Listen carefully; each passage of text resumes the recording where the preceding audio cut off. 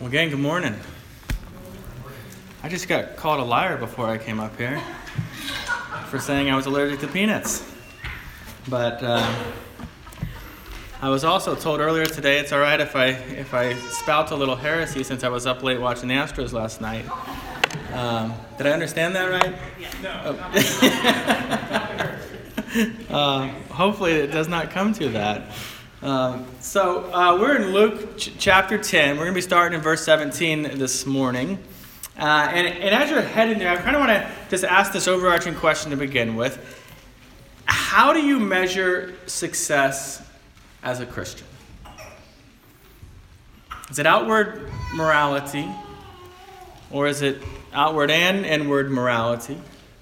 Is it memorizing bunches of Scripture? Is it amazing attendance at church? Is it hours of Bible reading during the week? Is it how many people you've led to faith and you've gotten to see God work that way?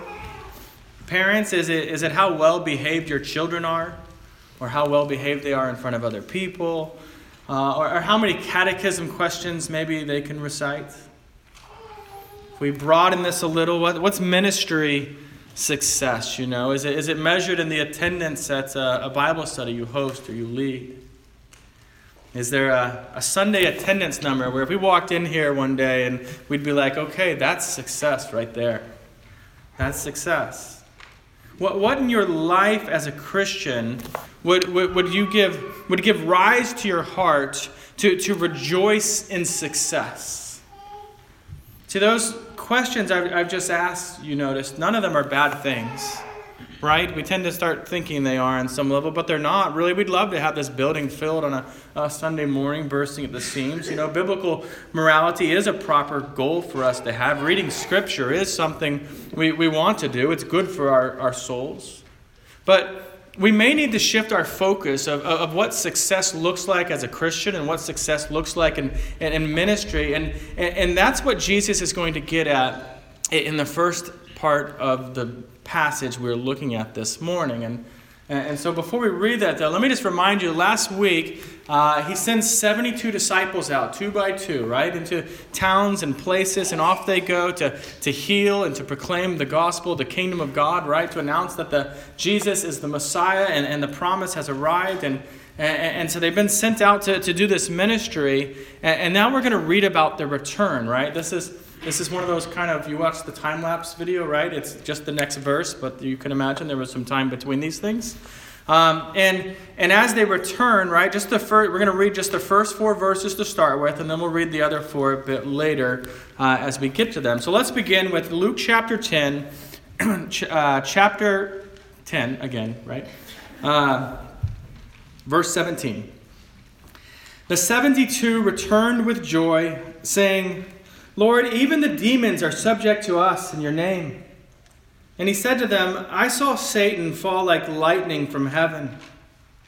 Behold, I have given you authority to tread on serpents and scorpions and over all the power of the enemy, and nothing shall hurt you. Nevertheless, do not rejoice in this, that the spirits are subject to you, but rejoice that your names are written in heaven. The grass withers, the flower fades. Let's pray. Father, our minds and our hearts can only reject or be apathetic to your word unless you are at work within us to receive it and to love it and to seek it and to obey it. Help us to understand what we've just read and what we'll soon read a bit later. Help us to take your word into our hearts, feeling the full weight of it with joy. It's in Jesus' name that we pray. Amen. So in this first section, but before Jesus said, before he sent out his disciples last week, remember that one of the things Jesus said was, I send you out. Do you remember what it was? Okay, it's been 1 week. You can do this. Right? As lambs into the midst of wolves. And you hear something like that, and I think if you don't already know what's coming, there's this sense when you kind of expect that the disciples are to come back and they're going to be mourning the death of some of them, or they're going to be so discouraged by the persecution they face and the hatred and all the things of failure. And yet what we find here is that the mission that Jesus sends them out on is a massive success. And the 72 are ecstatic as they share these stories with each other and they share these stories with Jesus that's going on. And you know, we get this little summary, and I imagine there are so many stories they were telling, some of them funny. I've been around guys long enough to know that, you know, someone was probably sharing a room with a goat that was baying all night, or some old man who passes gas in his sleep. And we don't hear any of those stories, right? Because those aren't the important stories. What we do know for sure here, though, is that the disciples are filled with joy when they share about the success of the mission. And you see there what they say to Jesus. They say, "Lord, even the demons are subject to us in your name." And I think the response we expect here is how happy Jesus is that they get to experience this. Or yes, of course that's what's going to happen, right? Something along that line. And yet, as is often the case, we're seeing in Luke over and over again, Jesus' response is not what we expect. In fact, his response kind of brings the mood down a bit at this moment. Jesus says, "I saw Satan fall like lightning from heaven." To understand this, first of all, we've got to acknowledge that Satan is a real being. And I know that can be a little weird for us because we're mostly okay with the idea of our own sinful nature, right? We are aware of how vile we can be. But as modern Christians, we tend to just pretend Satan doesn't exist, or it's just an idea of some sort. Yet, Jesus could not be more clear that Satan does exist and that Satan means to do us harm, tempting people in suggestive ways and other ways at times as well. In other words, Satan is an enemy of God, and he's an accuser of God's people who's very real. Satan was created a beautiful, powerful angel, and yet he rebelled against God, and his punishment was banishment from the presence of God and banishment from the glory of God. And when Jesus says here that he saw Satan fall from heaven, it's a little difficult to understand what he's referencing here because he could be talking about a couple of different things. He could be talking about the fall of Satan in the past. Isaiah 14, 12 through 14 tells the story of that. And the first line, this might sound awfully familiar to you because of our passage today. It says this of Satan, "How you are fallen from heaven, O day star, son of dawn." And so we might be looking backwards to the fall of Satan. But Jesus could also mean the future downfall of Satan. In the last book of the Bible, the book of Revelation, chapter 12, verses 9 through 11, begins with this, which will also sound a bit familiar. "And the great dragon was thrown down, that ancient serpent who is called the devil and Satan, the deceiver of the whole world. He was thrown down to the earth." And Jesus could also just broadly be using this to reference Satan's ongoing defeat, especially as they returns from the 72 return from healing the sick and proclaiming the good news and seeing the reign of Jesus begin to spread.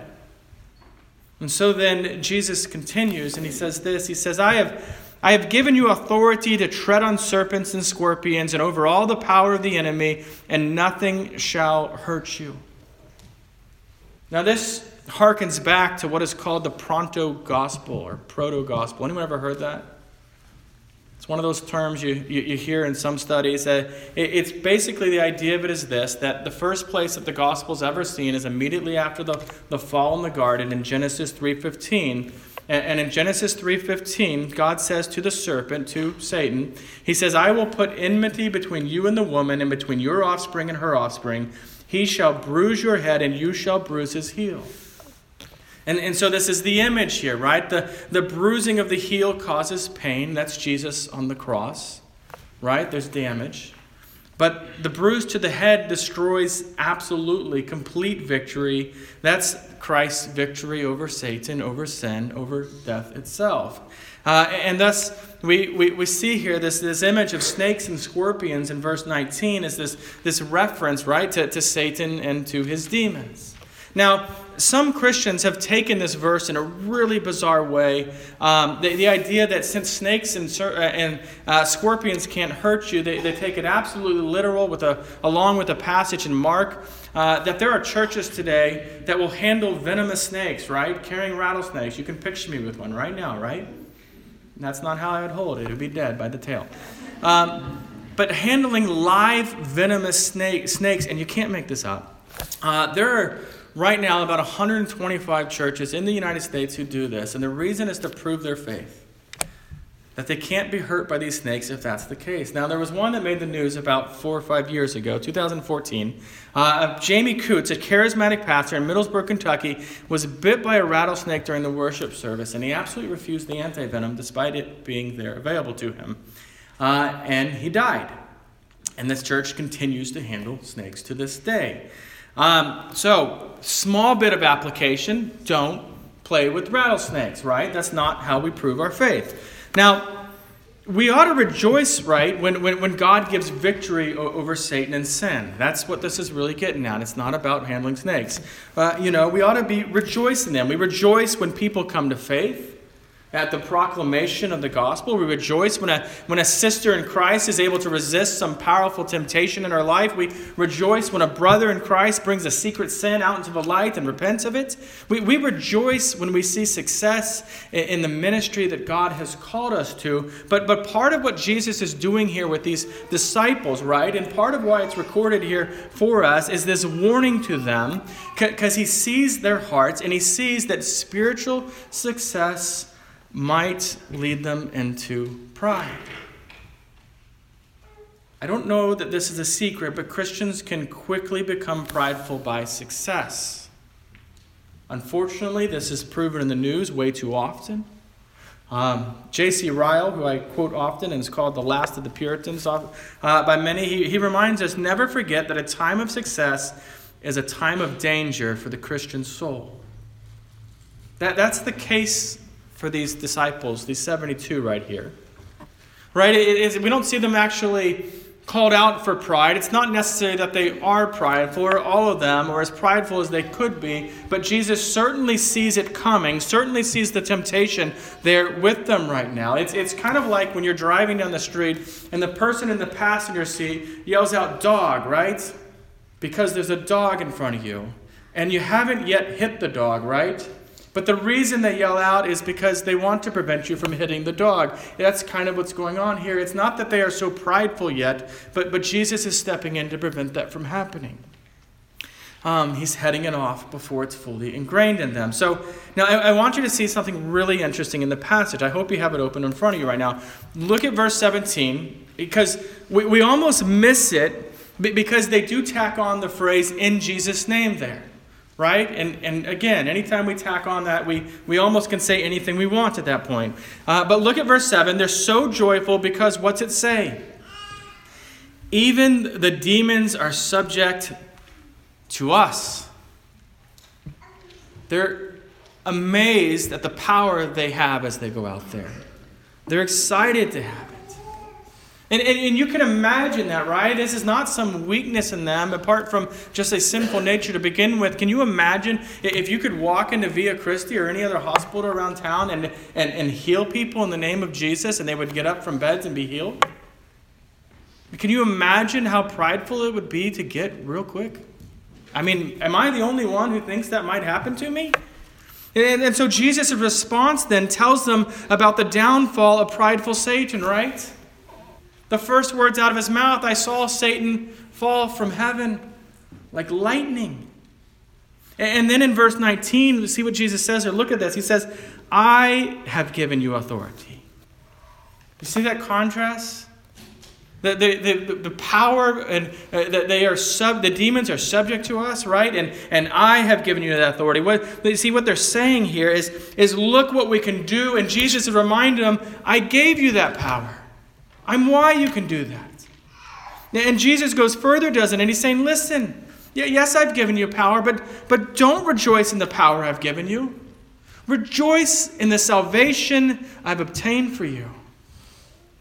Salvation and authority and success and ministry, in other words, cannot be our primary joy. It cannot be.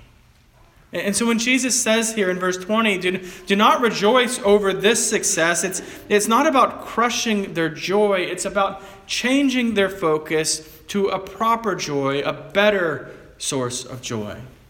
And so Jesus says, do not rejoice in this, that the spirits are subject to you, but rejoice that your names are written in heaven. And suddenly their focus changes, right?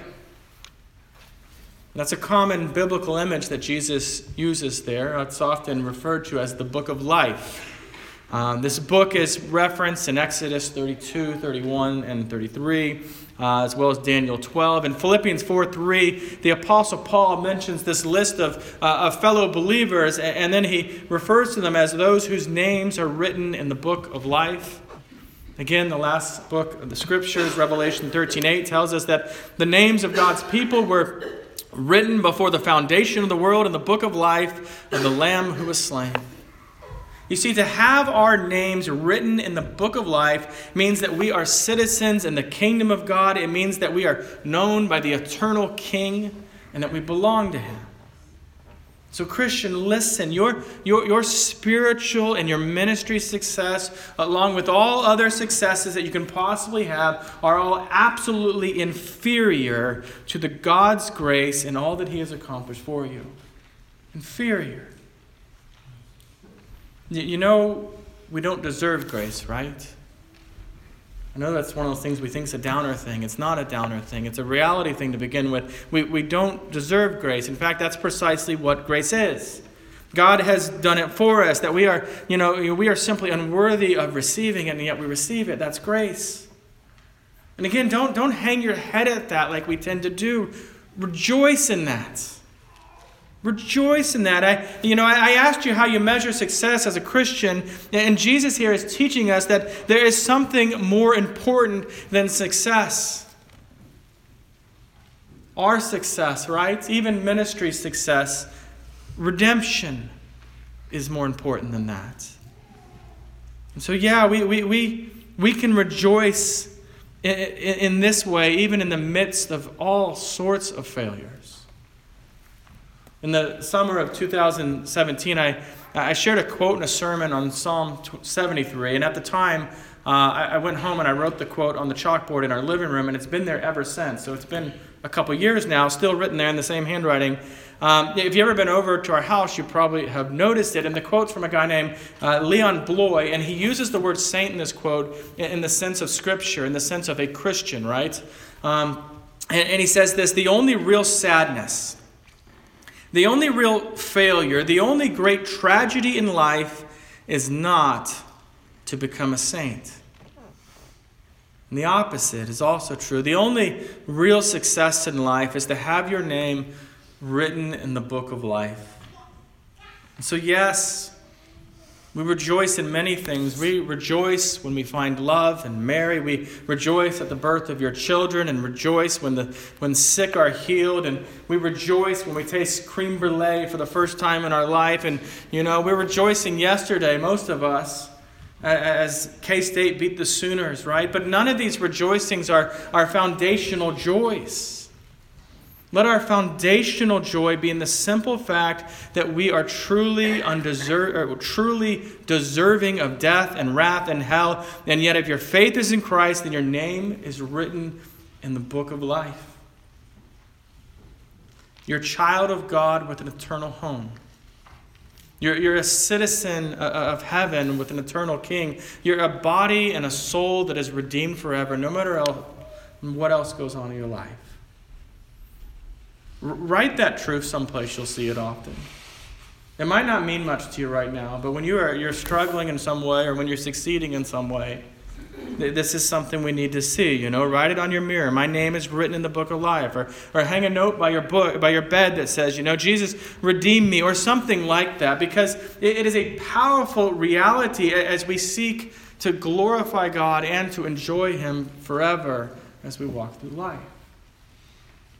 So now we've still got 4 verses to get to today. So let's go ahead and read the next 2. So Luke 10, verses 21 and 22. In that same hour, he, that's Jesus, he rejoiced in the Holy Spirit and said, I thank you, Father, Lord of heaven and earth, that you have hidden these things from the wise and understanding and revealed them to little children. Yes, Father, for such was your gracious will. All things have been handed over to me by my Father, and no one knows the Son except the Father, who the Father is except the Son, and anyone whom the Son chooses to reveal him. And we'll stop right there for now. So then you get in this, right? Not long after, Jesus is rejoicing in the Holy Spirit. And it may surprise us here to find out that this is the only place in all of the Scripture that we see a recording that Jesus is rejoicing. It's the only place. And the Greek word that Luke uses here is actually a different word than the rejoice that we were seeing in the previous verses leading up to it. This one's more intense is really what it's about. It's this exuberant joy. It's the kind of joy you just can't keep quiet about, right? You can't keep it to yourself. It's really the kind of joy that makes sense when you realize that this is a Trinitarian joy, right? You see all the Trinity here in this passage, right? We see Jesus, the Son, is rejoicing. And he's rejoicing in the Holy Spirit. And as he's doing so, he's praying to God the Father. And this is the kind of rejoicing we see here. And then, what was Jesus so exuberantly joyful about? And this might surprise you. So let's just look at it. What's he excited about? Jesus prays, I thank you, Father, Lord of heaven and earth, that you have hidden these things from the wise and the understanding and revealed them to little children. Did you catch what that's about? Jesus is rejoicing in what's often called the doctrine of election. Jesus is rejoicing that God truly reveals the gospel and thus salvation only to some people while hiding it to other people, which is weird, isn't it? Since Christians today typically squirm at the doctrine of election, or at least have some weird feeling towards it, right? I had a senior in high school. I was telling John about this the other day. Once tell me, I see it in the Bible. This is after 8 years of denying it was in the Bible. I see it in the Bible, but I don't like it. It makes some of us uncomfortable, and yet here's our Savior rejoicing at this. Rejoicing at it. Not apologetic or embarrassed or somehow trying to do PR on this, but rejoicing in it. We should be more like Jesus in our attitude towards election because it further displays just how incredible the grace of God really is. Jesus says to the Father, right, praying these things, he says, thank you for you have hidden these things.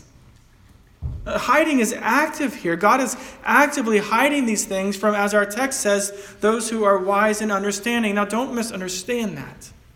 Jesus is not anti-intellectual here. He's not anti-people having knowledge, right? We come to the knowledge of Jesus Christ, right? That's part of faith, right? One of the beautiful realities of the gospel is that both the uneducated and Mensa geniuses both believe the exact same gospel wholeheartedly. It's not an issue of intelligence. The wise and the understanding that Jesus refers to here are those who trust in worldly wisdom to the point of being pridefully blind to the truth of the Scriptures. Because God's Word is spiritually discerned. It may help to think of it this way. The opposite of wise and understanding here is not foolish and ignorant, but humble, the humble. He's talking about the individual who says, if anything is left to mystery, anything that I can't comprehend and explain completely, then I simply will not believe. And to that person, the gospel is hidden. And this is not the only place in the Scriptures that we see this. The Apostle Paul later writes in 1 Corinthians 1, 18 through 21, just listen. You can go there later if you want. It's a little bit long, but let me read it to you. He says, for the word of the cross is folly to those who are perishing, but to us who are being saved, it is the power of God. For it is written, I will destroy the wisdom of the wise, and the discernment of the discerning I will thwart. Where is the one who is wise? Where is the scribe? Where is the debater of this age? Has not God made foolish the wisdom of the world? For since in the wisdom of God the world did not know God through wisdom, it pleased God through the folly of what we preached to save those who believe. And so Jesus is rejoicing with the Holy Spirit because of the way that God brings about salvation of his people in the world. And as Jesus says, God has revealed the gospel to little children. Right? The rattlesnakes, you don't literally do that. The little children, it means something here. In the immediate context, he's talking about his disciples. In general, it's those who know they don't know everything. Right? Like little children. Those who believe on faith, not absolutely knowledge. Those who, like a daughter who trusts her father with eyes of faith, we must also trust our Heavenly Father with eyes of faith. And the clear meaning of all this is that there are some who God hides salvation from and others whom it is revealed to so that they repent of their sins and they trust in Jesus. And in other words, you look around this room. This room is filled with a variety of IQs. We have some really, really smart people in this congregation. And there are people with very little education, very little intellectual knowledge. I won't point anyone out, right, or even suspicions. The point is, you have this huge variety, and not a single one of us came to believe Jesus is the Messiah because of our intellectual abilities. You received the gospel of Jesus as a gift, as a gracious gift from God the Father. Philip Ryken shares a story about a woman named Dr. Eta. How would you pronounce that? Etta? Anyone's guess is as good as mine, I guess. I could just go with it. Anyway, her name's Dr. Etta Lindman, who was at one point a liberal theologian who studied under a well-known biblical critic named Rudolf Bultmann. And she said, as she did her studies in textual criticism, right, critiquing the Bible, Scripture, and she said it only led to emptiness. And she shares about her story. It led to addictions in her life. It led to absolute hopelessness in her life.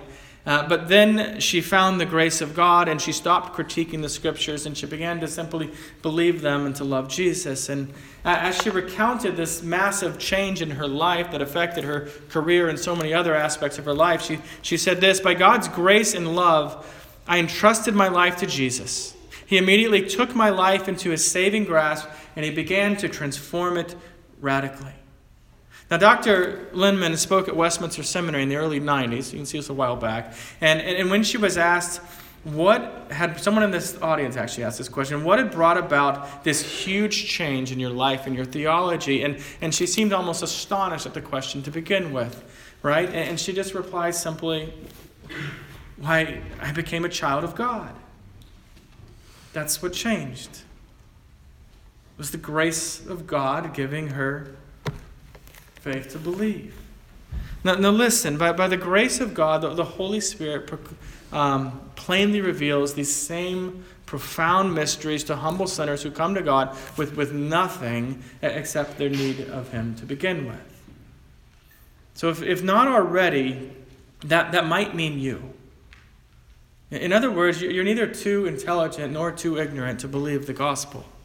So put your faith in Jesus where you can find rest for your soul. Now, we've got 2 more verses today, and these will go a lot quicker than the first 6. So follow along as I read verses 23 and 24 here. "And then turning to the disciples, he said privately, 'Blessed are the eyes that see what you see. For I tell you that many prophets and kings desired to see what you see, and did not see it, and hear what you hear, and did not hear it.'" You see, this joyous benediction to this portion builds on the joy of salvation. Has it ever occurred to you what a blessing it is to live where you live in history? Like this time period, right? To live on this side of the cross. To know the things that you know, right? Because the Old Testament saints, are saved by faith also. But their faith was that God would send a Redeemer and redeem them. It was a more vague understanding that God would indeed send a Messiah. But we actually live in a time period where we know the Messiah's name.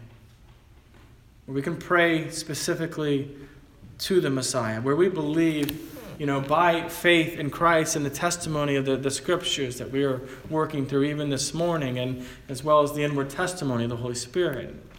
Now, for all that we don't know about eternity, right? There's a whole lot of mystery when it comes to that. The gospel is fully revealed to us.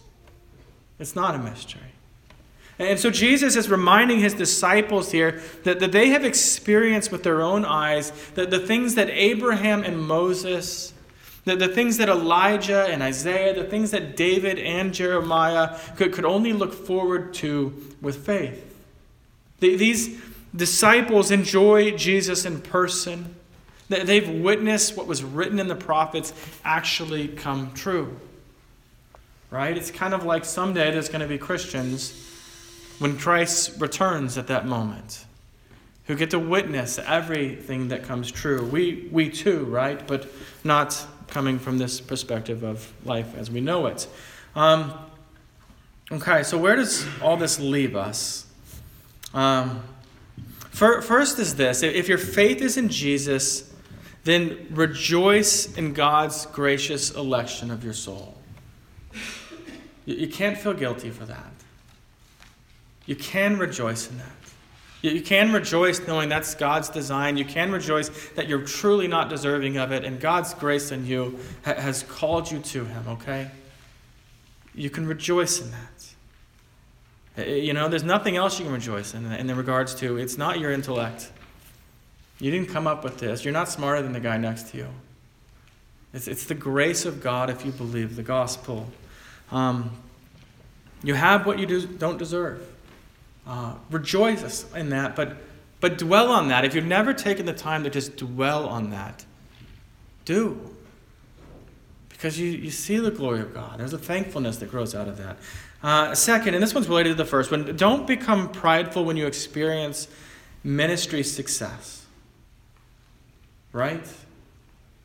Even small ones, right? You ever come home from some interaction with someone and beware of that, right? The flip side also, right? Don't become depressed or bitter when you see someone else experiencing ministry success.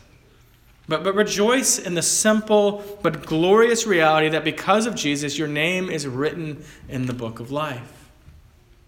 But lastly, if you don't know Jesus, know that you, again, are not too smart and you're not too dumb to do so, right? To trust in him. And so I would encourage you to humbly pray to God and ask him to reveal himself to you in the Holy Scriptures. All right, so that finishes up this week. Next week, we're going to be in the story of the Good Samaritan. Maybe you're more familiar with that one. So if you get a chance this week, go ahead and read ahead, verses 29 through 37. And we'll come back together and we'll unpack God's word together. Let's pray. Lord of heaven and earth, we who believe thank you for the forgiveness of sin. We thank you for eyes to see and ears to hear, and the truth that Jesus is our glorious Messiah, our Savior. We thank you for times of fruitful ministry to others, not just as a church, but as we minister to children and neighbors and family and friends, co-workers.